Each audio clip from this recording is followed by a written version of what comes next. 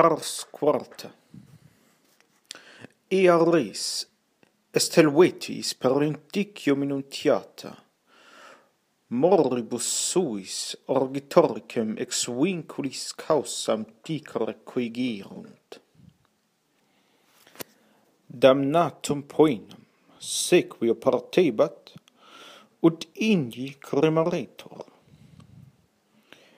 Die constituta causa dictionis orgitorix ad judicium omnem suam familiam ad hominum milia decem undique quegit, et omnis clientes op aeratosque suos, quorum manium numerum habebat, iodem conduxit. Per eos ne causam diceret se irripuit.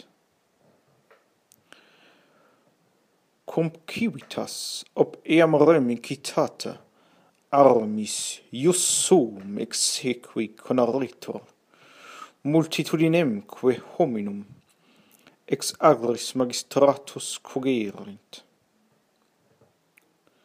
Orgitorix mortuus est, neque ab est suspicio, ut helveti habitarantur, quin ipse sibi mortem consciverit.